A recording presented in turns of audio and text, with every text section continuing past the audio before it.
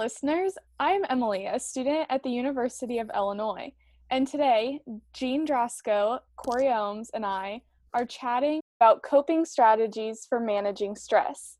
If you have questions after listening to this podcast, please email us at acescareerservices@illinois.edu. Hello. Thanks everybody for listening. Hope that we give you some great tips on managing stress this semester and beyond. Hi everyone. For full disclosure, we're not mental health professionals. However, Corey and I will share some strategies that have helped us in the past, and hopefully you too. You will have to manage stress throughout your career, so these tips can help you for a lifetime. Thanks for doing this, Corey and Jean. So, what are some tips that you have for students?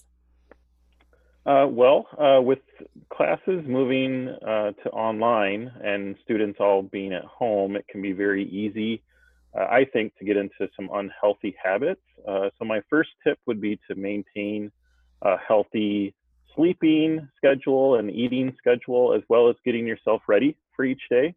If you're in your pajamas and you just woke up before a class, you're probably not in the best mental place to learn. I know that it's easier said than done, but getting up each day at the same time, getting showered and dressed will really help you feel like you're ready for class. Jean, what would you recommend?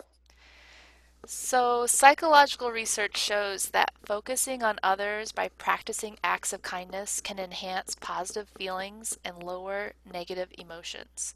That may be because we're hardwired to be relational beings. The term is called pro-social behavior. So, what pro-social behavior can you do while responsibly social distancing? I think there's several ways that you can do pro-social behavior. You can make an Instagram post and send it to someone you haven't reached out to for in a while. You can sew masks for your community. You can volunteer to help a teacher put her content online. You can tutor a classmate via Zoom or FaceTime. You can make dinner for someone that's immune compromised and put it on their porch.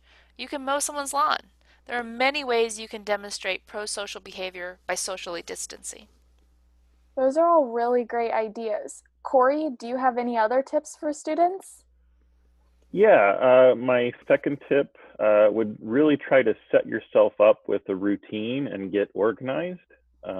For many students that I've worked with, what leads to stress is feeling overwhelmed with all the different tasks, due dates, and responsibilities that they have.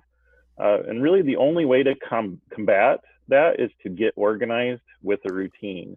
So compartmentalizing your tasks and setting clear goals that can be accomplished every day is what I've found to be most helpful. That is great advice. Jean, do you have any other tips? Sometimes if I can create hope, I feel better.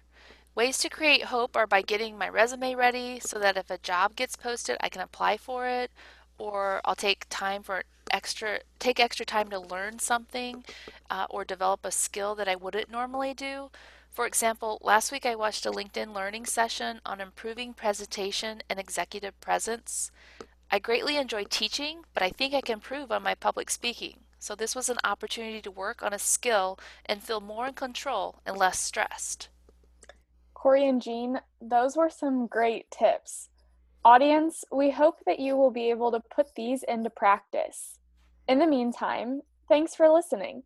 If you have any additional questions, reach out to us at acescareerservices@illinois.edu. And thanks for those of you that have been listening. And if you have any questions about seeking assistance, especially through this time, contact us at aces-academics@illinois.edu, or you can visit the covid19.illinois.edu website, and then there's a great section for student resources. So just click on that and make sure you review those resources. Bye everyone, and remember, you're an Illini and you've got skills.